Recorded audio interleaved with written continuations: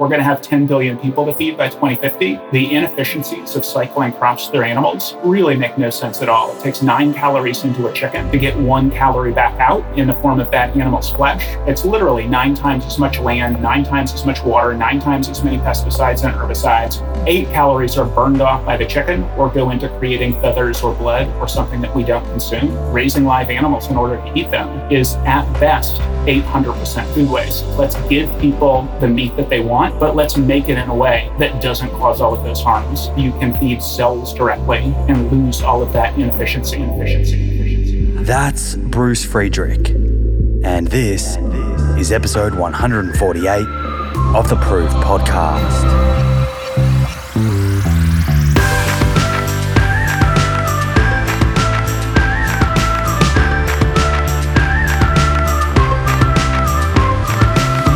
Hey friends, welcome back to another Wednesday Wisdoms episode. I hope you've been keeping well. For any first timers joining us, better late than never. Welcome. I'm Simon Hill, your show host, author, nutritionist, and physiotherapist. Each week here, I sit down with guests from all over the world to talk about nutrition science, health, wellness, and sustainability. Midweek, I drop a Wednesday Wisdoms episode, which is a condensed information-packed throwback delivered by a previous guest. Today's wisdom is brought to us by Bruce Friedrich, the founder and president of Good Food Institute, a non-for-profit organization developing the roadmap for a sustainable, secure, and just global protein supply. Their objective? To create a world where alternative proteins are no longer alternative.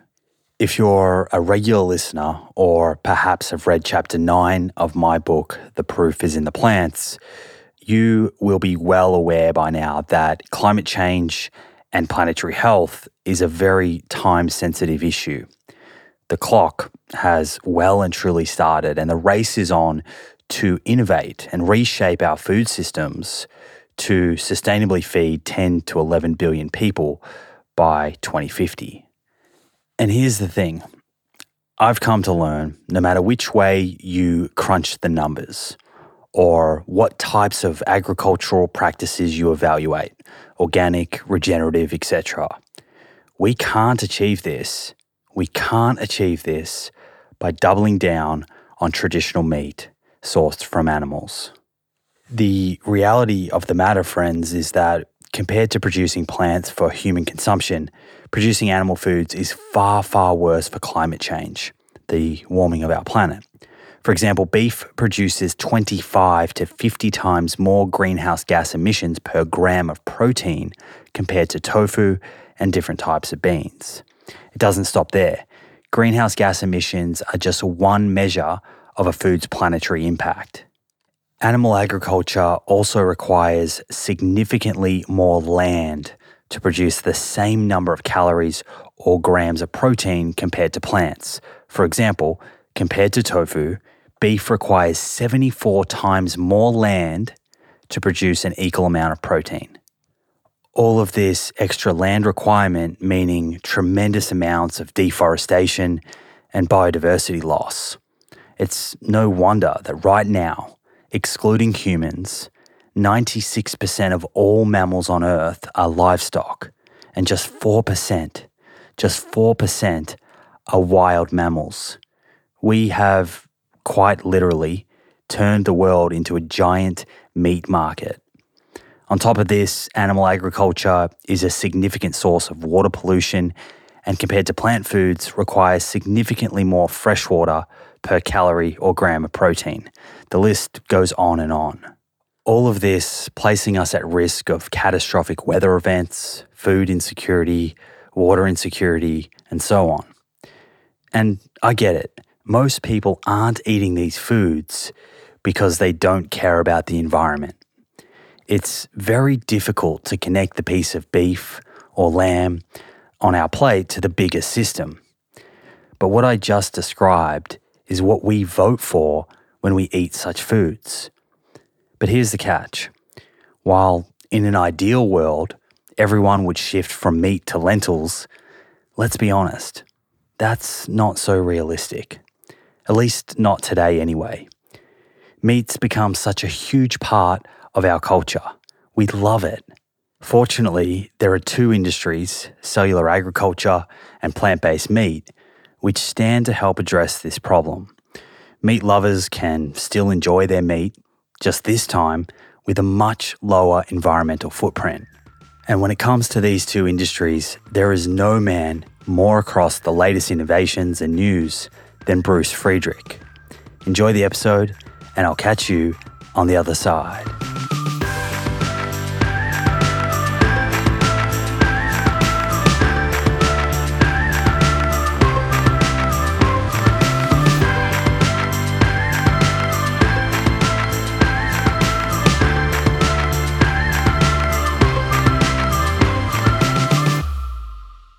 Plant-based meat is what it sounds like. It's meat made from plants.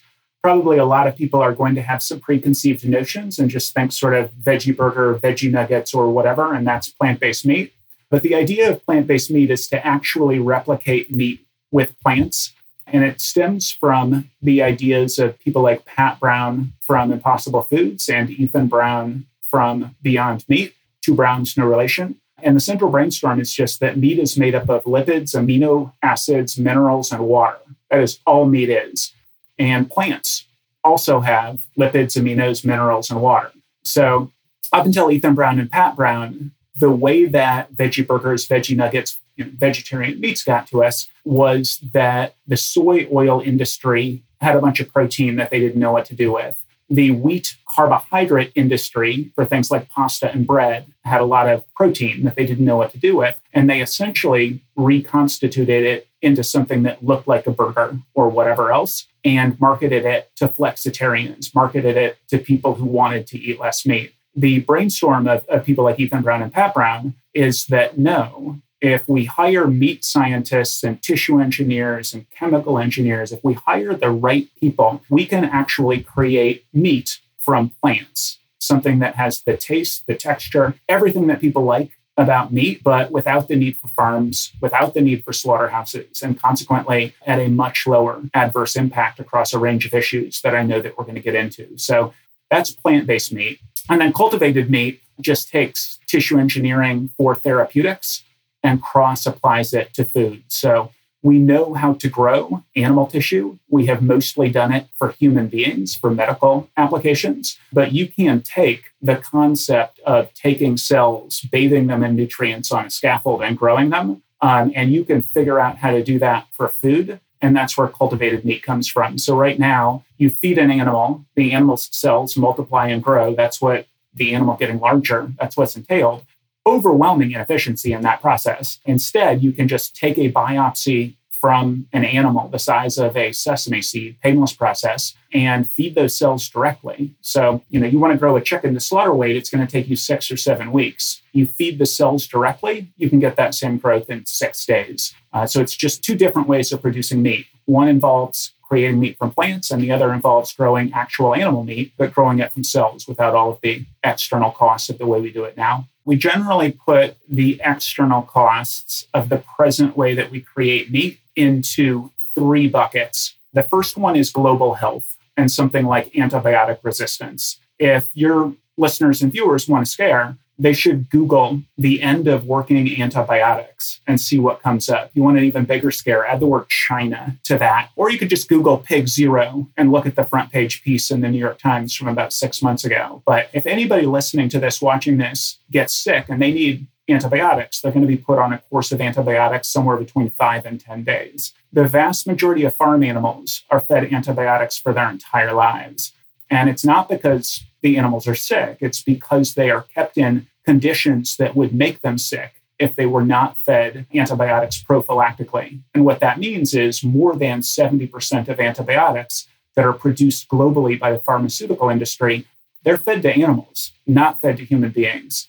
This is leading to antibiotic-resistant superbugs. And when you or I get sick, the antibiotics that are prescribed may not work. This literally, according to the former head of the World Health Organization, will spell the end of modern medicine. If penicillin doesn't work, if the antibiotics that are used to stave off infection, if you get a cut, don't work, you're literally talking about you scrape your knee and you have to amputate your leg, sorts of outcomes. So the end of working antibiotics, the UK government released a report last year, said the threat to the human race from antibiotic resistance is more certain than the threat from climate change. Similar argument can be made about the next pandemics started in animals. And this one started in a live market with people eating bats, it looks like. It could just as easily have started on an industrial pig farm or an industrial chicken farm. And that sort of thing, experts think is extraordinarily likely based on the way that we confine farm animals. And just in a quick nutshell, we're going to have 10 billion people to feed by 2050. The inefficiencies of cycling crops through animals really make no sense at all. It takes 9 calories into a chicken to get 1 calorie back out in the form of that animal's flesh. It's literally 9 times as much land, 9 times as much water, 9 times as many pesticides and herbicides. What that means is you're literally throwing away 8 calories for every calorie that you consume. So I suppose not literally throwing away, but 8 calories are burned off by the chicken or go into creating feathers or blood or something that we don't consume, the energy we don't get from that animal. So none of your listeners or viewers would go to the refrigerator, take out 8 plates of food and throw them in the trash. But that is the relationship that we enter into. 800% of the food that was grown, the crops that were grown, are burned off by the chicken or go into something that we don't consume. So people are very upset about food waste, and we should be upset about food waste. Something like 40% of food produced in the developed world is wasted. But just baked into the physiology of raising live animals in order to eat them is at best 800% food waste. A few years back, the UN Special Envoy on Food, a guy named Jean Ziegler, he called biofuels a human rights crime because, according to the FAO, 100 million metric tons of corn and wheat were being put into biofuels. But that same FAO report pointed out that 756 million metric tons of corn and wheat were being fed to farm animals, not even including the 85% of the global soy crop, another 200 million metric tons of soy that are fed to chickens and pigs and other farm animals. So if the economics indicate that competition for grain and wheat drives up prices and leads to global starvation, and that's a human rights crime, what about something that eats up more than 10 times as much of the crops globally? I mean, it feels like a human rights crime. It's something that we are involved in when we are participating in this system. But that message doesn't get through. For whatever reason, people are just not making their dietary choices on this basis for the most part. So looking for a global solution, GFIs is let's give people the meat that they want, but let's make it in a way that doesn't cause all of those harms. You can just take the crops directly and biomimic meat with those crops, or you can feed cells directly and lose all of that inefficiency. 2009, Ethan Brown is working in clean energy. He's an MBA grad from Columbia Business School, and he's working in clean energy, and he reads Livestock's Long Shadow. His motivating thing in life is climate change. And he looks around and nobody's dealing with industrial animal agriculture. The Intergovernmental Panel on Climate Change, which shared the Nobel Peace Prize with Al Gore, is saying we need to eat 90% less meat. And he doesn't see anybody in the environmental community talking about this. He doesn't see anybody in government or business talking about this. And he has the central brainstorm, which is what came to be the Good Food Institute, the whole idea that meat is made up of things that plants also have. He reads about some research at the University of Missouri, pea protein research focused on actually creating meat from plants. And he starts Beyond Meat in 2009. At the end of 2012, he has his first product.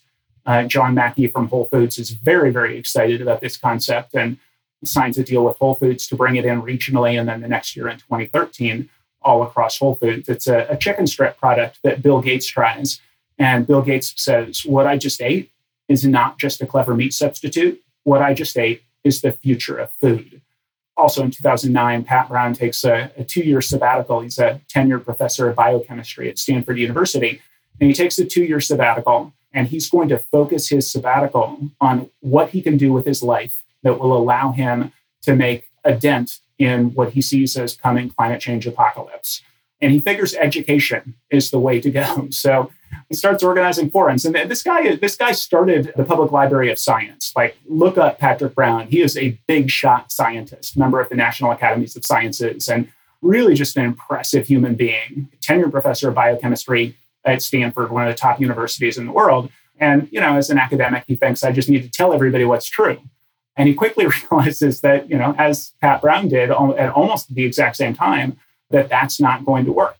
And so he starts Impossible Foods in 2011. And unlike most food companies, remember, Ethan starts Beyond Meat in 2009. It takes him 3 years to have his first product. He pulled that product actually in 2018 because he said he was embarrassed by it. It's not good enough. Pat Brown started his company in 2011, had his first product at the very end of 2016. And the thing to underline about that is that neither of them was about the business of selling good enough products. Neither of them thought that this Silicon Valley concept of MVP, minimum viable product, made sense. They want products that will satisfy meat eaters out of the gate. And that's the central brainstorm of both of those guys. And then Josh Tetrick at a company formerly called Hampton Creek, now called Just, was doing basically the same thing, focused on eggs, also starting in 2011. So the first products in this vein didn't come around until 2009. And the signature products of both Beyond Meat and Impossible Foods, the Beyond Burger and the Impossible Burger, didn't launch until the very end of 2016. So it's a pretty new endeavor. More than 90% of the people who are eating the Beyond Burger or the Impossible Burger, more than 90% of them are meat eaters, which makes for some, sort of for those of us who are vegan, it's mildly frustrating that the default at Carl's Jr., the default Beyond Burger has cheese, I think, and cheese has a variety of dairy ingredients on it. And so too with the Impossible Burger at Burger King, the default is not vegan, which just underlines the degree to which this is not being fueled by, a bunch of vegans. It really is being fueled by people who are making the decisions. Probably the number one decision is it's just new and interesting. And people like trying new and interesting things. Number two is probably, some sort of variety of factors. Like I think when they're making food choices, they're not thinking about all of the external costs of meat production. But they understand that there are all of these external costs of meat production. If you stop somebody on the street and you say, why is meat bad? They can lay out it's inefficient, it causes animals to suffer, and these other things. It's not good for me. They're eating meat not because of all of these external costs. They're eating meat because they like the taste. And so they're given the opportunity to try something that tastes the same or better and that doesn't have these other costs. And they go for it. So for some people, it's health. For some people, it's environment. But for most people, they're hungry. It's interesting. They want to try something interesting and new. Maybe they heard that Bill Gates or Richard Branson is into it. Maybe they saw, one of the celebrities that is either invested in or promoting or eating it. And it just becomes sort of a hot new thing. Right now, they are producing at such a small scale that economies of scale have not even begun to kick in. It's interesting. Jim Cramer, who's a very famous, probably the most famous TV host on CNBC, which is a business channel here in the United States. He's probably the most famous guy on there. He's got a TV program called Squawk Box. And he was talking to the CEO of Burger King like 2 or 3 days ago. And he was saying, I've completely switched to the Impossible Burger. I absolutely love the Impossible Burger. I've completely switched. So I do think with sort of Veggie Burgers 1.0, pre-Beyond Meat and pre-Impossible Foods, somebody would try it because it was novel. They wouldn't like it very much and they wouldn't keep eating it. But with the Impossible Burger or the Beyond Burger or some of the other plant-based meats that are coming along, people try it, they love it, and they stick with it. Again, because they're not eating meat because of how it's produced right now. They're eating meat despite how it's produced and paying a little bit extra for something that's healthier and doesn't give you the pangs of conscience is going to resonate with a lot of people. Impossible Foods was using wheat and potato protein in Impossible Foods version 1.0. They couldn't source enough of it, so then they went to Midwestern American soy as their primary ingredient. Beyond Meat is using pea protein, and in direct response to Beyond Meat's skyrocketing demand for pea protein, a lot more pea crops have been grown in Canada and the United States. And both Ethan Brown and Pat Brown talk about the range of legumes that could be used as sourcing for the biomimicry of meat. It's because there is lots of soy that Impossible picked soy and went back to soy. It's because they were able to source the peas, working, I think, with the Canadian government, as well as with pea farming trade associations in both Canada and the United States, that Beyond Meat was able to meet their demand. But the Bill and Melinda Gates Foundation is funding some millet characterization research through the Good Food Institute that we're doing in India. And a lot of what we're doing, especially in India, is focused on figuring out other grains that farmers can plant that can be turned into plant-based meat. And that will happen more and more around the world. And the idea of get big or get out, which has characterized farming over the last 50 years probably, we can beat that back a little bit as we switch to plant-based meat and source it from a wider variety of crops. So it's really interesting. The Canadian government and Pierre Trudeau offered a fantastic statement maybe a week or 10 days ago as they funded the creation of a factory focused on plant-based products, including plant-based meat in Manitoba, which is in the heartland of Canada. And the Canadian government funded that at $100 million. And it's looking at processing pea protein and canola protein. And I think we're going to see lots and lots more of that as the plant-based meat market sector continues to be on fire. The first cultivated meat burger cost about $330,000 in August of 2013. Now it's going to vary company by company, but some companies are talking about a pound of meat is under $500. Just says each nugget is costing them about $50 when you incorporate all of the costs. But we're very early days in the whole cultivated meat endeavor. It's really just like cultivating a plant. You know, you can take a cutting from a plant or a seed from a plant, and you bathe that seed in nutrients, and the plant grows. In this case, you take a biopsy, the size of a sesame seed from an animal. You bathe those cells in nutrients, and the cells multiply and grow. Because there are no animals involved, you don't need antibiotics, which literally means anti-life. You don't need pesticides or herbicides. For cultivated seafood, you're not going to have the dioxins or the mercuries that collect in the fish flesh.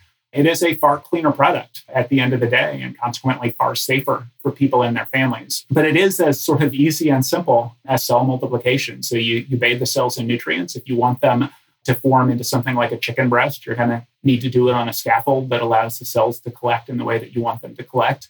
And you do that in a cultivator. It looks like a beer brewery. Instead of having these vats with beer in them, you have these vats essentially with meat in them. The first cultivated meat company was Memphis Meats. It incorporated in April of 2016. It raised its first funding in October of 2015, which was just $125,000 from the Bay Area accelerator IndieBio. And then it raised a little over $3 million in January, February of 2016, incorporated in April of 2016. At the beginning of 2016, there were no companies. At the end of 2016, I think there were 8, but probably half of them had actually raised any money. Now there are more than 50, probably 25 maybe have raised $1 million or more. Memphis Meats has raised, I think their last round was $183 million, and they had raised a little north of $20 million before that. So roughly $205 million.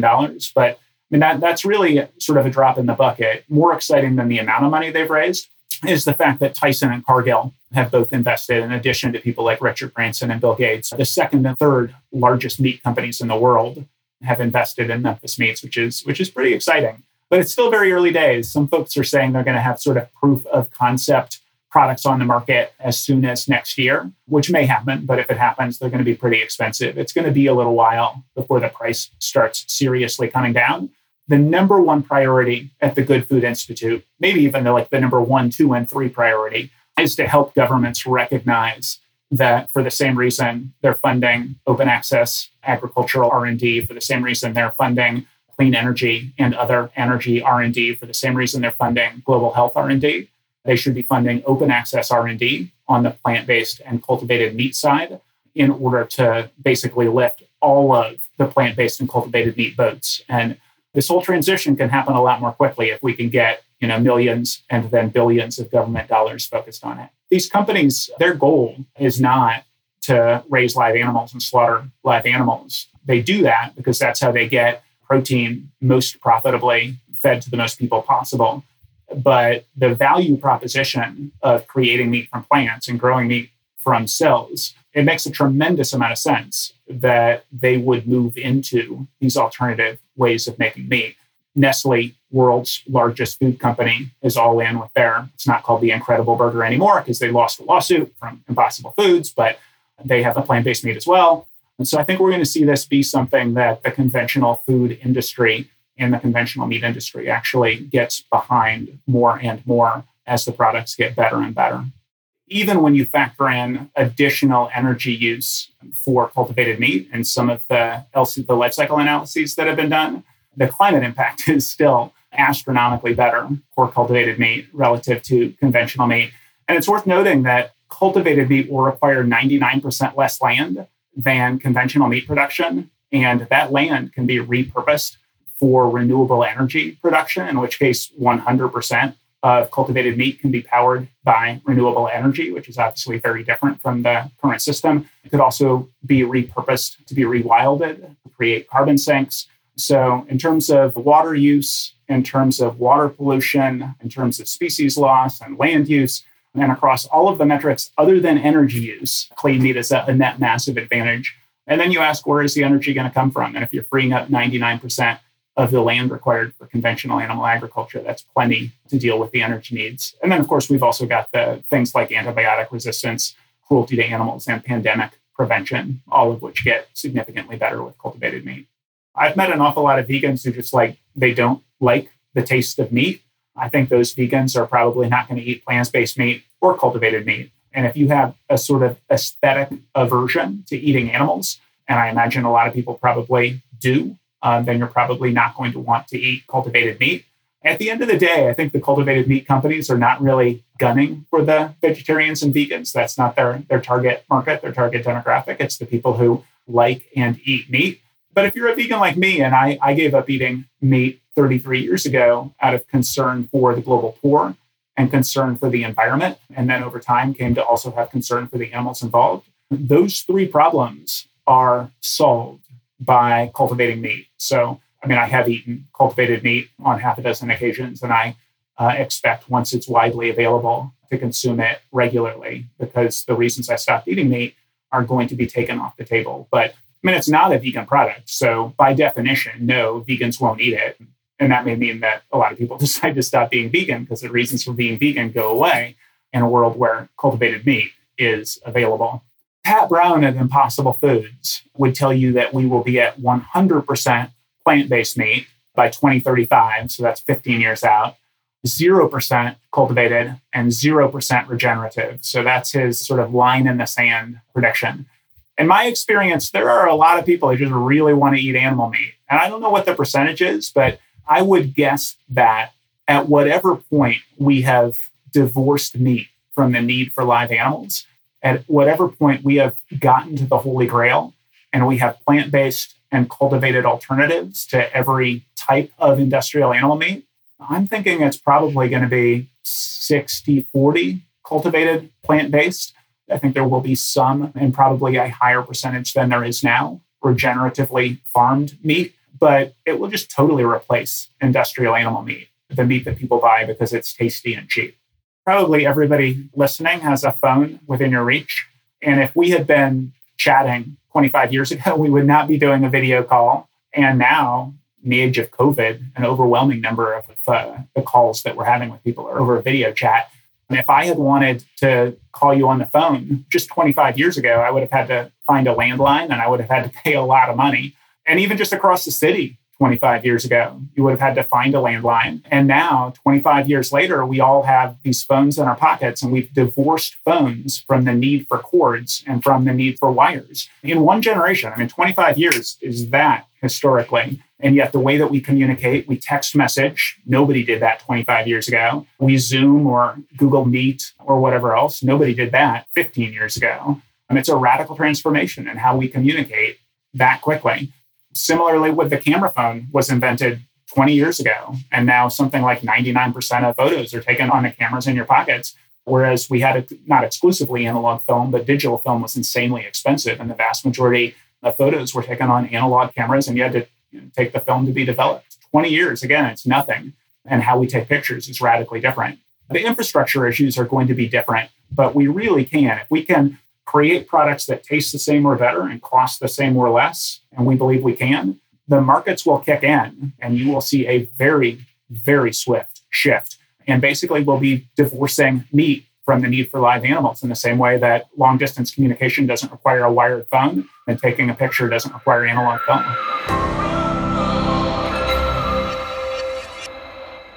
There we go. I think I'll need to get Bruce back on the show for an update in the not too distant future. Now, one question that often pops up when plant-based meats are spoken about on the show, and is a very valid question, is how healthy are they? Well, firstly, we need to remember that they are by and large being designed to replace standard beef burgers, deli meats, etc. They aren't being designed to replace beans. That's not the target consumer. Secondly, often I see people stating because their ingredient list is long, or can be, they must be unhealthy. That's not how science works. What matters is health outcomes. When you eat a particular food, what happens to your blood lipids, blood pressure, weight, risk of disease, etc. And fortunately, we are starting to get studies looking at this, comparing plant-based meats with their like-for-like traditional meat equivalents.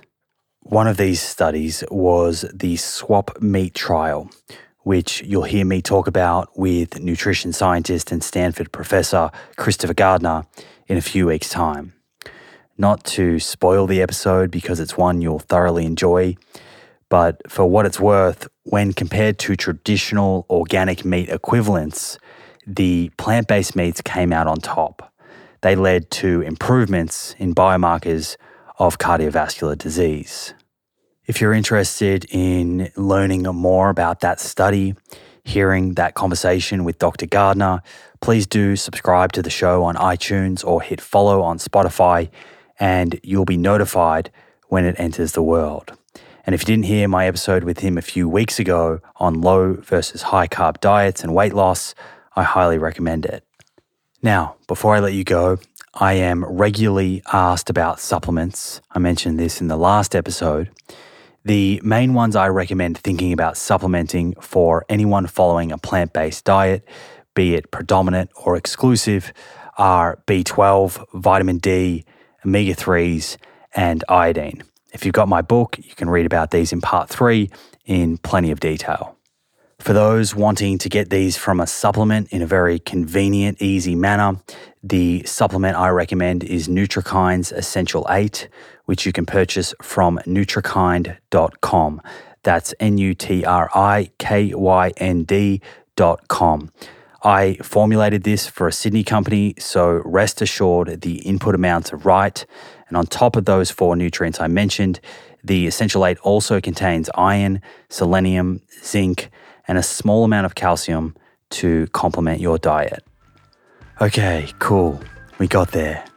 As always, thank you so much for tuning in and hanging out with me. I appreciate you and look forward to doing it all again in a few days' time. Until then, remember, more plants, my friends, more plants.